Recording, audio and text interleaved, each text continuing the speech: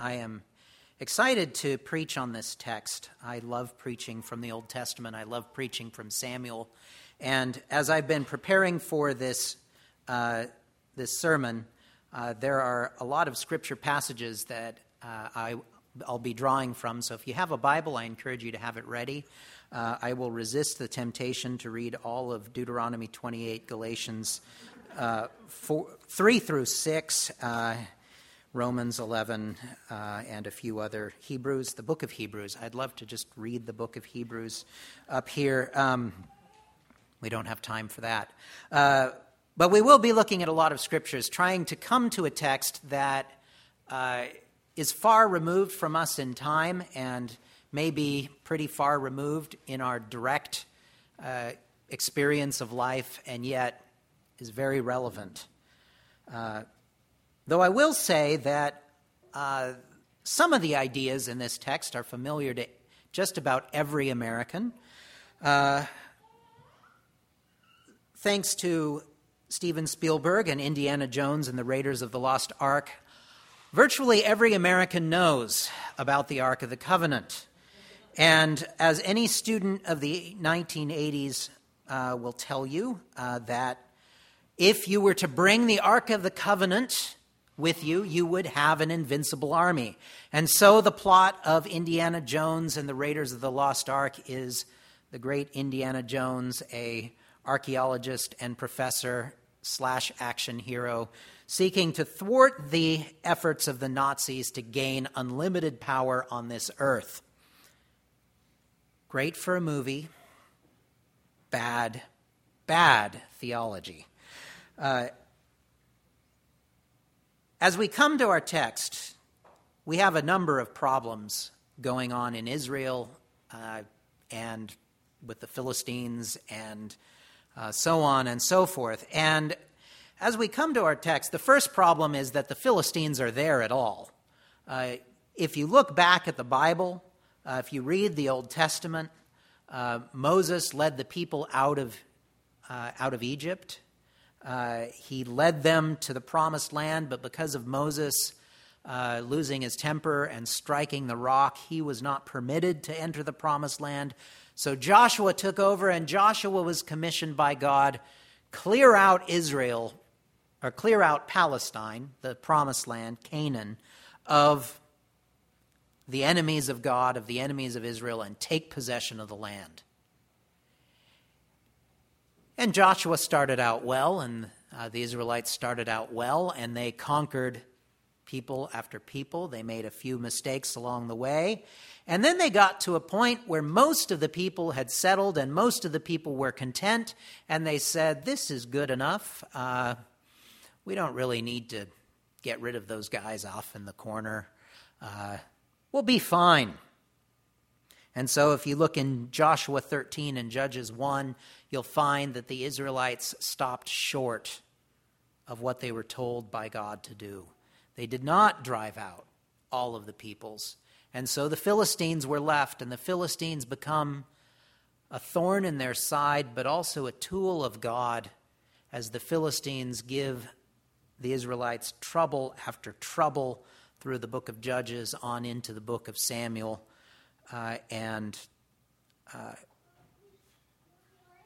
Israel should have triumphed over them, but they didn't. So the first problem is that the Philistines are there. The second is with the Israelites. When you look at the Israelites, we've seen a little bit in 1 Samuel as we've spent time there. Israel is not a good place right now. The people who should be the people of God, who should be people who are seeking God with their whole heart, soul, mind, and strength, and should be a light to the nations, are worshiping idols, are engaging in very corrupt practices of worship, are generally neglecting the Word of God, and things are bad. Now, one more passage I want to look at is Deuteronomy 28, because understanding this text and understanding the Old Testament in general requires that we understand how God relates to his people. And so I'll give you a moment, but please turn to Deuteronomy 28 if you have a Bible. This is a text where God is giving the law for a second time. The Israelites broke the covenant with the golden calf. Moses cast down the 10 Commandments, symbolizing that the covenant had been broken. God remakes the covenant, and he tells the people a second time that he will be their God, that they need to do certain things. Now, before we look at this, I do want to say the Bible teaches and our church believes that salvation is always by grace through faith. Theologians call this the covenant of grace. This is the idea that no matter who you were, whether you were Abraham or Moses or David or Peter, Paul, or you or I, doesn't matter. We are saved by grace through faith. But in the Old Testament, the law was given to Israel for a specific purpose. It was to protect Israel. It was to guide them in how to live. It was to keep them separate from the pagans. And part of the conditions of the covenant were that if the Israelites obeyed God, they would be blessed. Listen to the first few words of Deuteronomy 28. And if you faithfully obey the voice of the Lord your God, being careful to do all his commandments that I command you today, the Lord your God will set you high above all the nations of the earth. And all these blessings shall come upon you and overtake you if you obey the voice of the Lord your God. Blessed shall you be in the city, and blessed shall you be in the field. Blessed shall be the fruit of your womb, and the fruit of the ground, and the fruit of your cattle, the increase of your herds, and the young of your flock. Blessed shall be your basket and your kneading bowl. Blessed shall you be when you come in, and blessed shall you be when you go out. The Lord will cause your enemies who rise against you to be defeated before you. The Israelites were promised that if they obeyed God, if they kept the law, that they would receive tangible blessing in the land. They would have good lives in Canaan. And while salvation was still by faith, there was a layer where obedience meant if you were a good Israelite, you would win wars against your enemies like the Philistines. Your crops would grow and you would have big families. Now there's another side to this. And we could spend a lot more time in Deuteronomy 28 unpacking all of this, but I just want to look at just a little snippet. Moving ahead to verse 15. But if you will not obey the voice of the Lord your God, or be careful to do all his commandments and his statutes that I command you today, then all these curses shall come upon you and overtake you. Cursed shall you be in the city, and cursed shall you be in the field.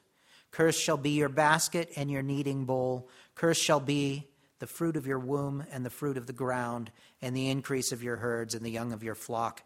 Cursed shall you be when you come in, and cursed shall you be when you go out.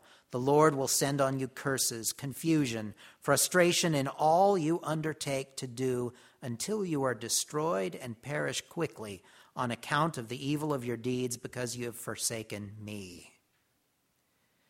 Moving ahead to verse 25, the Lord will cause you to be defeated before your enemies.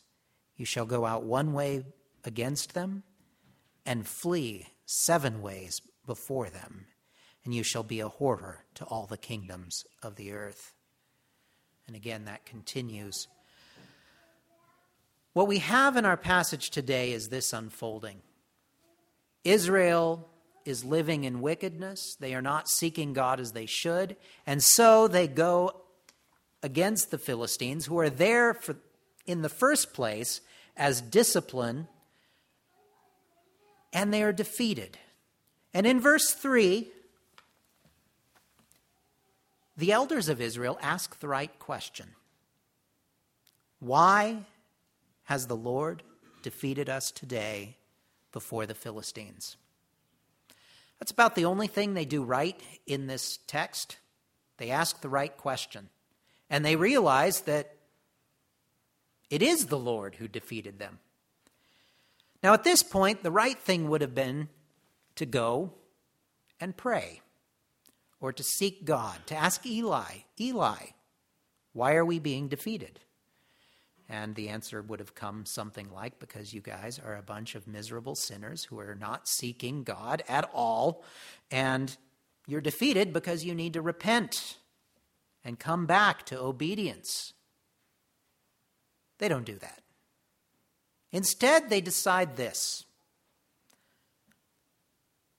let us bring the Ark of the Covenant of the Lord here from Shiloh, that it may come among us and save us from the power of our enemies. Reading closely, that it may come among us and save us. Not that he, but it.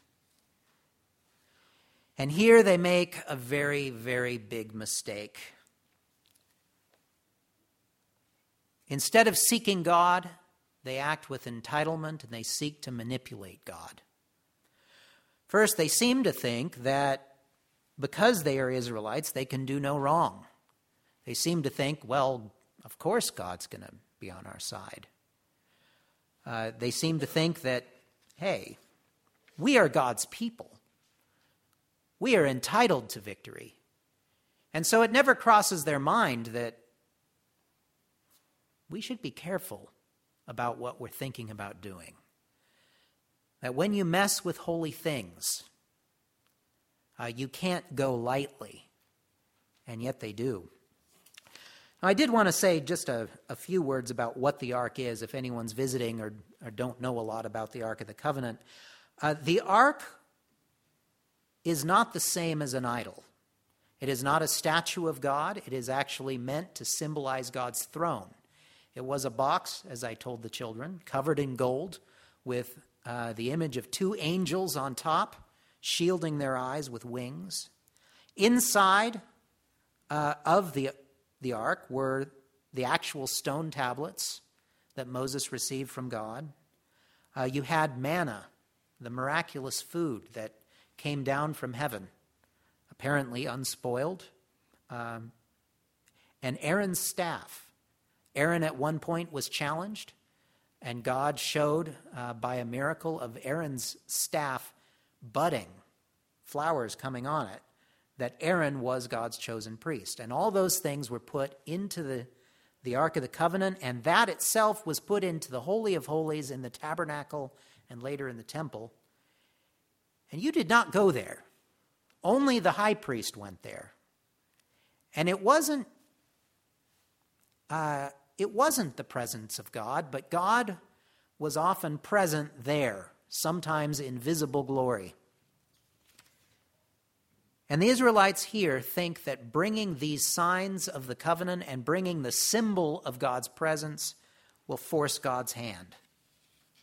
And of course, they're wrong. This is a problem that shows up again in the New Testament.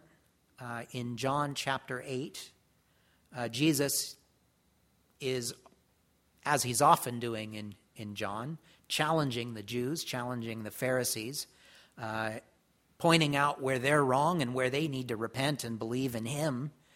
And in John chapter 8, 31 to 45, we read this. So Jesus said to the Jews who had believed in him, "If you abide in my word, you are truly my disciples, and you will know the truth, and the truth will set you free." They answered him, "We are offspring of Abraham, and have never been enslaved to anyone. How is it then that you say, 'We will become free'?" Jesus answered them, "Truly, truly, I say to you, everyone who commits sin is a slave to sin. The slave does not remain in the house forever. The Son remains forever. So if the Son sets you free, you will be free indeed." It's another text where I'd like to read the whole thing, and I encourage you to read it on your own later.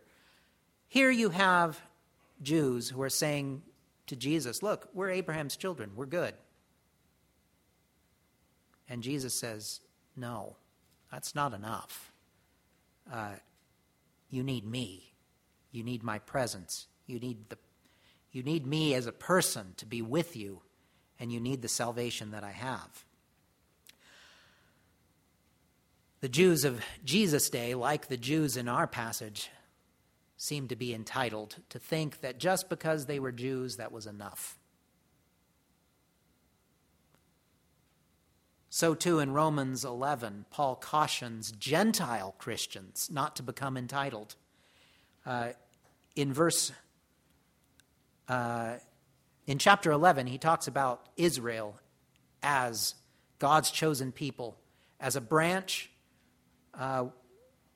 where branches were broken off so that we as Gentile Christians could be grafted in. And he says this in verse 19, Romans 11:19. You will say then, branches were broken off so that I could be grafted in. Granted. But they were broken off because of unbelief, and you stand by faith. Do not be arrogant, but tremble. For if God did not spare the natural branches, he will not spare you. Here we have a warning against what the Israelites had before. They were entitled. They said, we are Israelites. We can go into the holy place. We can get the Ark of the Covenant, and God will do for us what we want. Brothers and sisters, we should not become arrogant. And as I'll talk about later, we should remember that we were totally depraved, that we were absolutely lost in sin, that we were slaves to sin, and that it's by grace, not because of who we are, but because of what Christ has done, that we have been brought in.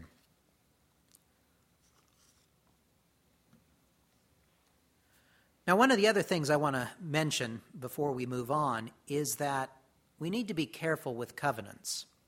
The words of Deuteronomy 28 do not apply to you and I the same way that they applied to the Israelites. What I'm not saying is that it's not God's word to us. But you and I are not promised that if we keep the law of God, we will be blessed with physical things in this life. We are certainly not promised, as one of my professors used to say, that we will get lots of land in Palestine, nor would some of us want that right now. Instead, we are part of a different covenant. And that ultimately is a very, very good thing. In Galatians 3:10-14, we read this: For all who rely on the works of the law are under a curse. For it is written, Cursed be everyone who does not abide by all the things written in the book of the law and do them. Now it is evident that no one is justified before God by the law, for the righteous will live by faith. But the law is not of faith. Rather, the one who does them shall live by them. Christ redeemed us from the curse of the law by becoming a curse for us, for it is written, Cursed is everyone who is hanged on a tree, so that in Christ Jesus the blessing of Abraham might come to the Gentiles, so that we might receive the promised Spirit through faith.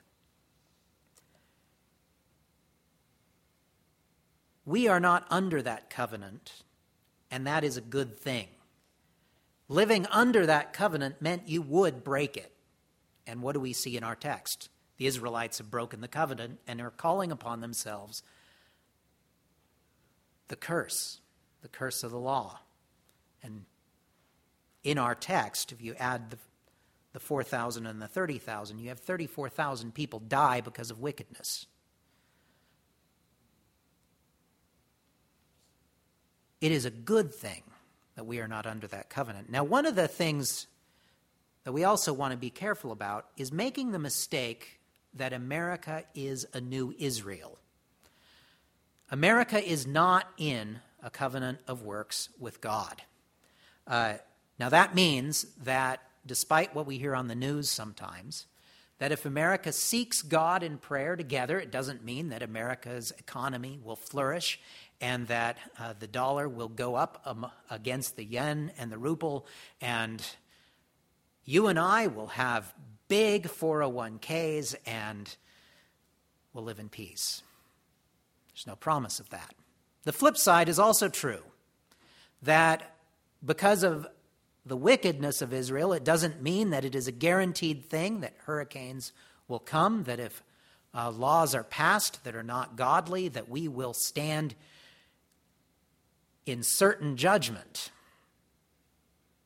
Now, I'm not saying that God doesn't view sin as wrong and that there aren't things in our culture that are wrong, but rather what I'm saying is we are not in a covenant that says we will receive blessing or curse in this life. And again, that's a very good thing, because if it was the case, if God numbered our sins against us, individually or collectively, who could stand? Now, Jesus actually talks about this, and even in the Old Covenant, there were times when people would see someone who was suffering and think that they were out of favor with God. And one of those happens in Luke 13, when the disciples see a blind man and they say, "Who sinned, this man or his parents? Why is he blind, Jesus?" Obviously, someone sinned, and that directly resulted in him being blind. And Jesus' response is, neither. This happened so that the power of God may be manifest in your midst, so that you can see me heal this guy and believe. And he continues in Luke 13:4. Or those 18 who died when the tower in Siloam fell on them. Do you think that they were more guilty than all the others living in Jerusalem? In other words, Jesus there is saying, you had some people die in a tower that fell. It didn't necessarily mean that they were out of favor with God, at least not any more than any other sinner.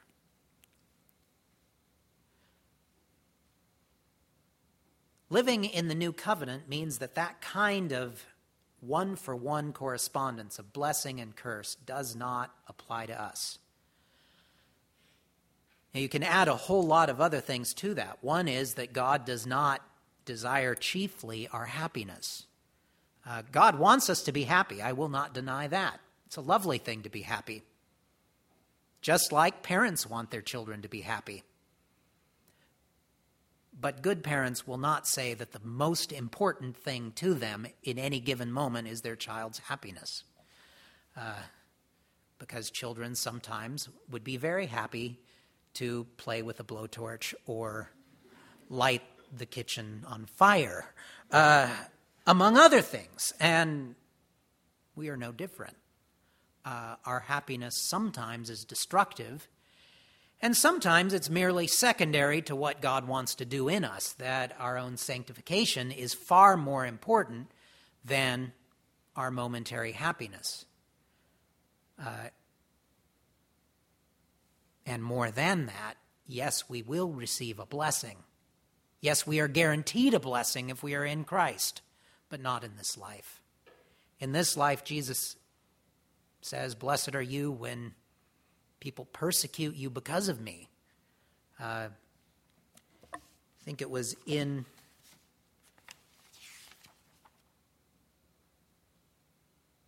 in 1 Peter, when we heard the passage in Receiving God's Grace on page 7, that if in this you rejoice, though for a little while, if necessary, you've been grieved by various trials, so that the tested genuineness of your faith, more precious than gold that perishes though it is tested by fire, may be found in praise and glory and honor at the revelation of Jesus Christ. Brothers and sisters, God is doing something in our midst, and he is taking our suffering and using it to our good, so that what is a result of curse, the suffering in this life, a result of the fall, sometimes a result of our own sin, is actually being turned so it becomes a blessing to us.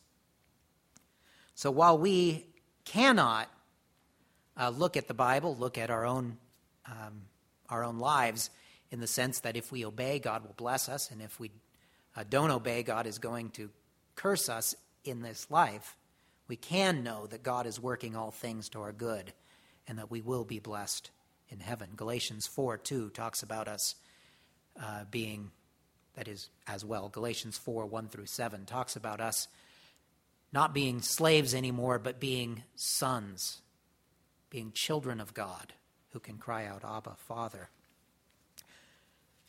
Coming back again to our text, one of the mistakes of the Philistines was their assumption that because they were the people of God, they could do whatever they wanted. The other was making the very big mistake that they could manipulate God. They should have gotten the message. Israel, when God is with them, does not lose 3,000 people. You read other stories, there are times when 30 Israelites die and they say, God, why weren't you with us? And, well, there was this guy, Achan. He took a coat and some money, and he shouldn't have.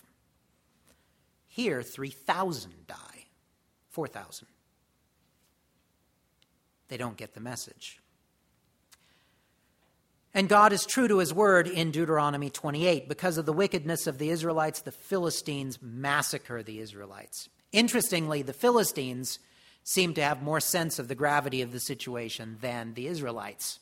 That actually continues in 1 Samuel 5, 6, and 7, where the Philistines develop a very healthy respect for the fact that God is in their presence, and it terrifies them, and eventually they'll want to send the ark away because this God is more than we can handle.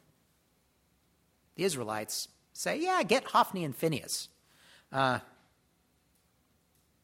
Should have chosen better priests. Hophni and Phinehas are known for their wickedness. We've seen that before. And they come and they bring the ark.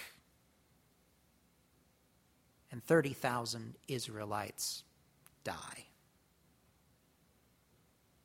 But more importantly, in the text, the ark of the covenant is lost.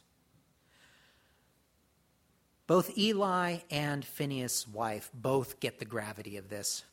When the messenger comes to Eli, he doesn't fall over when he hears that his sons are dead. He doesn't fall over when he hears that Israel has lost the battle. But when he hears that the Ark of the Covenant has been lost, he falls over and dies. Now why? Does he understand that that really was the kind of powerful icon the people were expecting? No. But he understands that it's a symbol that God has left, that he has abandoned his people because his people have abandoned them. Now, I shouldn't say fully abandoned because God hasn't given up on Israel, and God will return, and God will be present in Samuel. But it is a big deal. And when we come to the end of our passage, we have the wife of Phinehas who is pregnant. Phinehas' wife gives birth. And we read this in verse 20 of our text today. And about the time of her death, the women attending her said to her, "Do not be afraid, for you have borne a son." But she did not answer or pay attention. And she named the child Ichabod, saying, "The glory has departed from Israel," because the ark of God had been captured, and because of her father-in-law and her husband. And she said, "The glory has departed from Israel, for the ark of God has been captured." The name Ichabod, from Hebrew, ikhavod, no glory. It's not a great name. It's not one we use a lot today. I don't recommend it as a boy's name because Because what the name means is God has left. The glory has departed from Israel.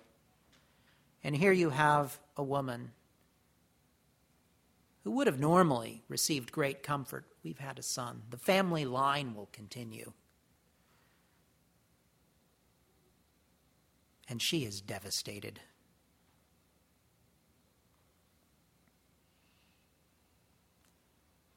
Israel could not manipulate God, and the result of them trying was judgment, death, and God, at least for a time, leaving his people.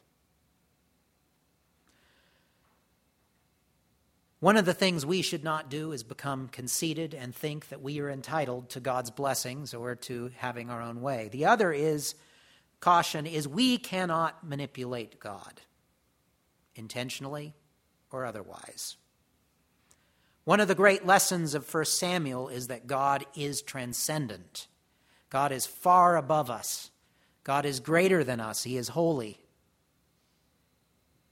Even when we talk about God in the context of the new covenant, where Jesus has made us part of the family of God, where we are brothers and sisters with Jesus, where we are heirs of God and co-heirs with Christ, the writer of Hebrews says this, Hebrews 12:28.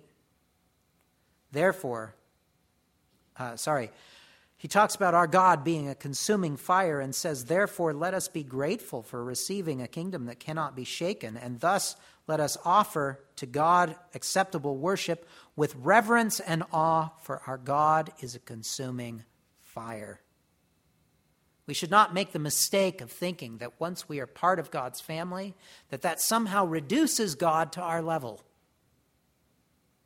Yes, we are brought up to his in a way. We are brought into his presence. But we do not become God Almighty. He remains God Almighty. And we are told to work out our salvation, which is free, which is a great thing, in trembling.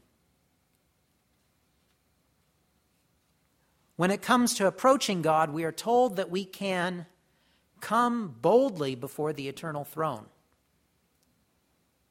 But Jesus cautions us against trying to manipulate God through our words.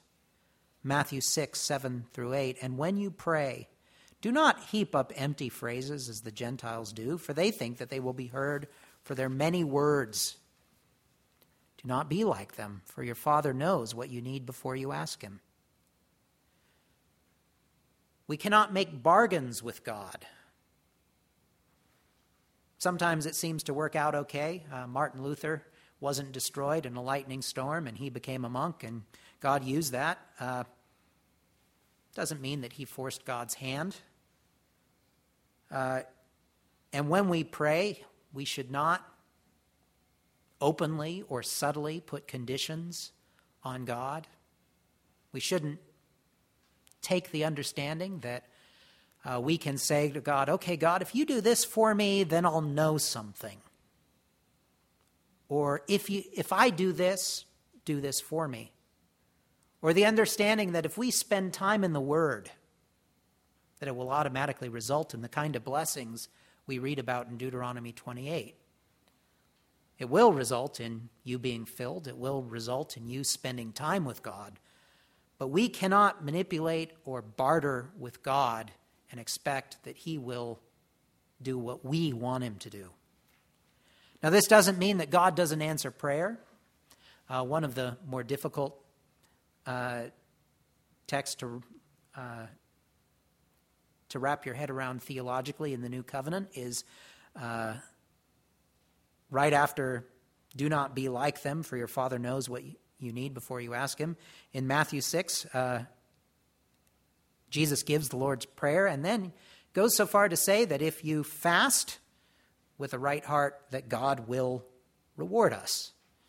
That's a topic for another sermon, but there you have Jesus saying, look, if you pray and fast, God will hear you. God will reward you, whatever that means. I don't think it means that God will always give us what we ask for without without any conditions. But it does mean that God hears prayer. Now, one last thing I want to talk about as I wrap this up. Where's the good news in this text? Here you have a text where Israel is just flattened, where they are stripped, where they are left without the presence of God in their midst, where they are left severely weakened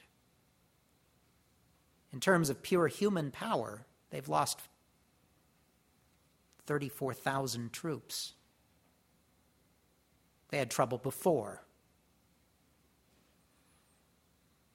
Where's the good news? One is that Samuel isn't only 4 chapters long. Could have been, God could have decided, this is it. I'm done with you. Hey, Philistines, listen to Samuel. Could have done that. God didn't. Instead, he uses this defeat, this suffering, to call his people back. And his people will repent, and by the time we get to chapter 7, we're going to see that Samuel, whose word has been going out, becomes a leader who drives the people back to the covenant, back to understanding who God is.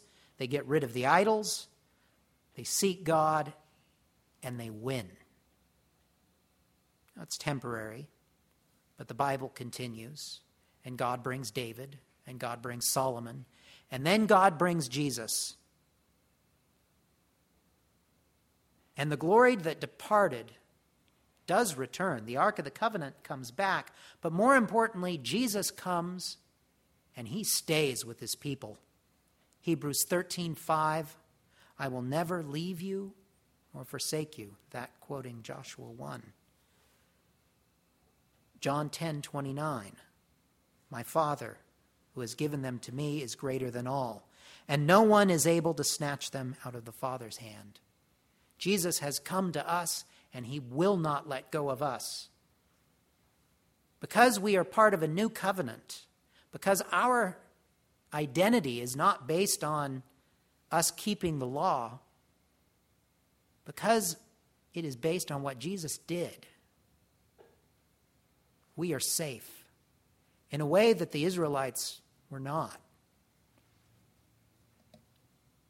Now, again, understanding they were saved by faith, not by keeping the law. I want to conclude with these words from Psalm 103, and if you have your Bible, you can turn to them.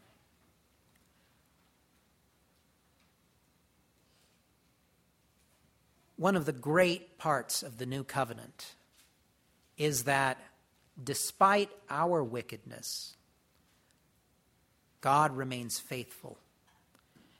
And the psalmist already anticipated that in Psalm 103. I'm going to read 6 to 14. The Lord works righteousness and justice for all who are oppressed. He made known his ways to Moses, his acts to the people of God. The Lord is merciful and gracious, slow to anger, and abounding in steadfast love. He will not always chide, nor will he keep his anger forever. He does not deal with us according to our sins, nor repay us according to our iniquities. For as high as the heavens are above the earth, so great is his steadfast love toward those who fear him. As far as the east is from the west, so far does he remove our transgressions from us. As a father shows compassion to his children, so the Lord shows compassion to those who fear him. For he knows our frame. He remembers that we are dust. The judgment on Israel was temporary. They will get the ark back. They'll lose it again. But then Jesus comes. And the kind of forgiveness we hear about in Psalm 103 is ours forever. If you are someone who believes in Jesus, that he is God's Son, that God raised him from the dead, then you have this life. If you're not, you can. Seek God, and he will hear you. Let's pray. Heavenly Father, we come to you